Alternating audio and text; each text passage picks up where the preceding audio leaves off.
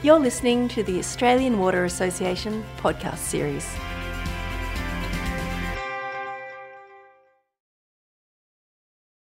I'm Ellen Fanning. I'm speaking today with Dr. Ji Lu, a recent PhD graduate from the University of Queensland with a multidisciplined research background in the fields of nanotechnology, microbiology and environmental engineering. His paper is entitled Triclosan Spreads Antibiotic Resistance via Mutation and Horizontal Gene Transfer. Ji, lovely to be speaking to you today. Hi, Ellen. It's my pleasure to have the opportunity to talk to you. Tell me about antibiotic resistance. What's the problem? So, antibiotic resistance refers to the bacteria changes in response to the antibiotics. So, antibiotics are what we invented to prevent and treat bacterial infections during the World War I. And after that, people can just get antibiotics whenever they want, wherever they want. There's no prescription for it. So people started to misuse and overuse antibiotics, which has caused the problem named antibiotic resistance by bacteria not responding to the antibiotics anymore. And is there an issue with second generation antibiotics as well? Yeah, exactly. So after first generation, the second generation of antibiotics was invented as somewhere before 1970s, and after that, from 1979, and 30 years afterwards, there's a new structural category of antibiotics that has been invented.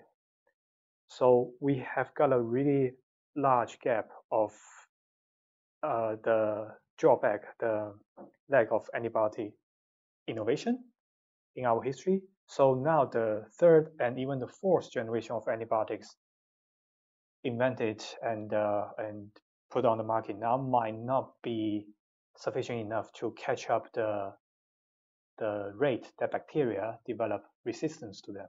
So obviously anything that drives antibiotic resistance, in other words, makes the problem worse, needs to be identified and investigated. Your research then is focused on non-antibiotic antimicrobials, which are NAAM chemicals, and one particular one, triclosan, which is commonly used, thousands of products, toothpastes, hand wash, that kind of thing. What was your concern about the impact on these chemicals on driving antibiotic resistance? So my major concern of them is that in terms of developing antibiotic resistance, we know that the misuse of antibiotics and overuse of antibiotics can cause that. So that's why we now make antibiotics prescription medicines so that we can't buy them over the counter anymore. That significantly slow down the misuse and overuse of antibiotics and contributed to slowing down the development of antibiotic resistance. However, those non-antibiotics antimicrobial chemicals, they are still over-the-counter chemicals that we don't need any prescriptions, and they're produced in a huge amount every year. So by referring to the non-antibiotic antimicrobial chemicals, what I mean is those chemicals such as hydrogen peroxide and such as ethanol that we use every day for example, for hand sanitizer, those sort of things. But a majority of them, for example, the hydrogen peroxide, they can degrade after time. And for those, some of them are very persistent organic chemicals, for example, triclosan, which has been found in over 2,000 products. Previously, it's been used in hand wash liquid, and is also a main ingredient in toothpaste. This kind of chemical, they are not prescribed, and you can buy them from any of the stores. That's why they've been discharged into our sewer system in a really large amount. My main concern is that the total amount of those non-antibiotic antimicrobial chemicals may somehow, after one time point, they might contribute to the development of antibiotic resistance more than antibiotics themselves. Which is a scary thought, right? So you've investigated 3 ways in which the effects of environmental relevant TCS concentrations might drive antibiotic resistance. Now, this is where the paper gets very detailed and very scientific, but can you describe those 3 effects that you wanted to investigate? We know that antibiotic resistance is developed by bacteria as a change of response to the antibiotics. So that development is usually through genetic mutation. That's how bacteria mutated its genetic code. So after that, the previous effective antibiotics might not be able to recognize this bacteria, or the bacteria might express its resistant mechanisms much higher than its like ancestors. So it became resistant to the antibiotics by such as plumping out the antibiotics from the cell or stop the bacterial uptake of those antibiotics. And that's the one major mechanism of how bacteria develop antibiotic resistance. That's through mutation. That's the first mechanism. And after that, this kind of resistance might be encoded by the genetic code of the bacteria. And that genetic code, that encoding for the resistance to the antibiotic, is called antibiotic resistant genes.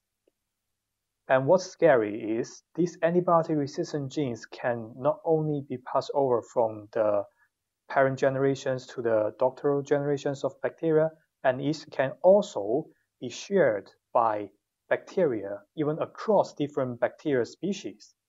And that involves the second and the third mechanism of how the antibiotic resistant gene spreads. That's through conjugation, which requires the physical interactions between 2 adjacent bacterium. And the third mechanism is called transformation. That's when the host bacteria is dead, it releases its antibiotic resistant genes in the surrounding environment, which can be uptaken by the recipient bacteria that haven't got the resistant genes. And after that, the sensitive recipient bacteria can also become resistant to the antibiotics if they successfully uptake the antibiotic resistant genes, which is called transformation. That's the third mechanism. It's kind of like a horror movie. So basically what you're describing is the ways in which bacteria, as a result of being exposed to this triclosan, might mutate, might conjugate, might transform to develop resistance to antibiotics. And so all these different methodologies you were looking at through the prism of all that toothpaste and hand wash and all the rest of it that we put down into the sewer. So what did you discover? Yeah, exactly. So basically, in short, is that triclosan can not only induce the emergence of antibiotic resistance, and it can also speed up the spread of this kind of resistance among different sensitive bacteria. So it induces both emergence and the further development of this resistance. And that's how scary triclosan is doing now. And all these can happen under the environmental concentration of triclosan. That's the concentration we can find in our sewer, and we can even find in river water or even in the sea. So as little as like milligram to nanogram per milliliter of the triclosan concentration can effectively speed up this process of the emergence and development of antibiotic resistance. Listening to that, you'd think, all right, we must immediately stop using toothpaste and washing our hands, but that can't happen. Yeah. So what were your conclusions about what should happen and how quickly this problem you've identified needs to be investigated? So basically, I recommended like 2 strategies to control this problem. One is we decrease the amount of triclosan we daily use. We decrease the discharge of triclosan into the sewer. That's to minimize that's one way to minimize the impact of triclosan to the spread of antibiotic resistance. And the second way is because all these triclosan, they basically mainly discharge to the sewage systems, and those sewage will get together and be treated centralized in the wastewater treatment plants. And if we can remove triclosan by the wastewater treatment processes in the wastewater treatment plants, so after that, the discharge, like wastewater from the treatment plants, will have like minimum residue of triclosan. There's also another way to minimize the environmental impact of triclosan.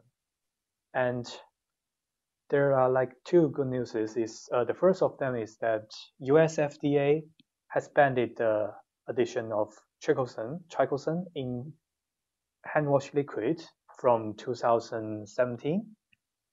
But however, that hasn't been like promoted to other countries. And the second good news is that Colgate, they promised not to add triclosan into their toothpaste from 2019, last year. So basically, the amount of triclosan that we can find nowadays has been dramatically reduced. That's the good news from my perspective. And I also recommend to do like some wastewater treatments to remove triclosan from the wastewater. So our team has been like developing a new wastewater treatment technology that can remove those persistent organic chemicals such as triclosan from wastewater. And the removal efficiency can be quite high compared to the previous techniques. Although this is still like under development, but I think hopefully in the recent future, this kind of novel technology can be implemented like in majority of the wastewater treatment plants. That's another good news I want to share. And just finally, you also recommend further research.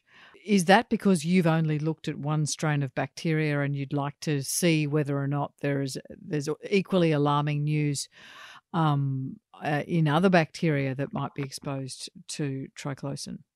Exactly, because I've only done the microbiology experiment on several of the model microorganisms. Although they are included in the like very significant high risk categories of bacteria that can develop antibiotic resistance. However, that there's still just limited number of species has been researched. And also, we don't know if there's like an integrated effect of different bacteria species, and if we have a mixed bacteria like community, whether their response to the triclosan might be different. This is unknown because there might be some, for example, triclosan degrading microorganisms, or maybe some microorganisms are more like tend to uptake and store triclosan inside their bodies, so the surrounding triclosan concentration might decrease. There might be like lots of different like possibilities that we need to look deeper into it. It's such important research. Thank you so much, G, for telling me about it. Dr. G. Lu is a recent PhD graduate from the University of Queensland with a multidisciplinary research background in the fields of nanotechnology, microbiology and environmental engineering. Thank you so much, G. Thank you, Ellen.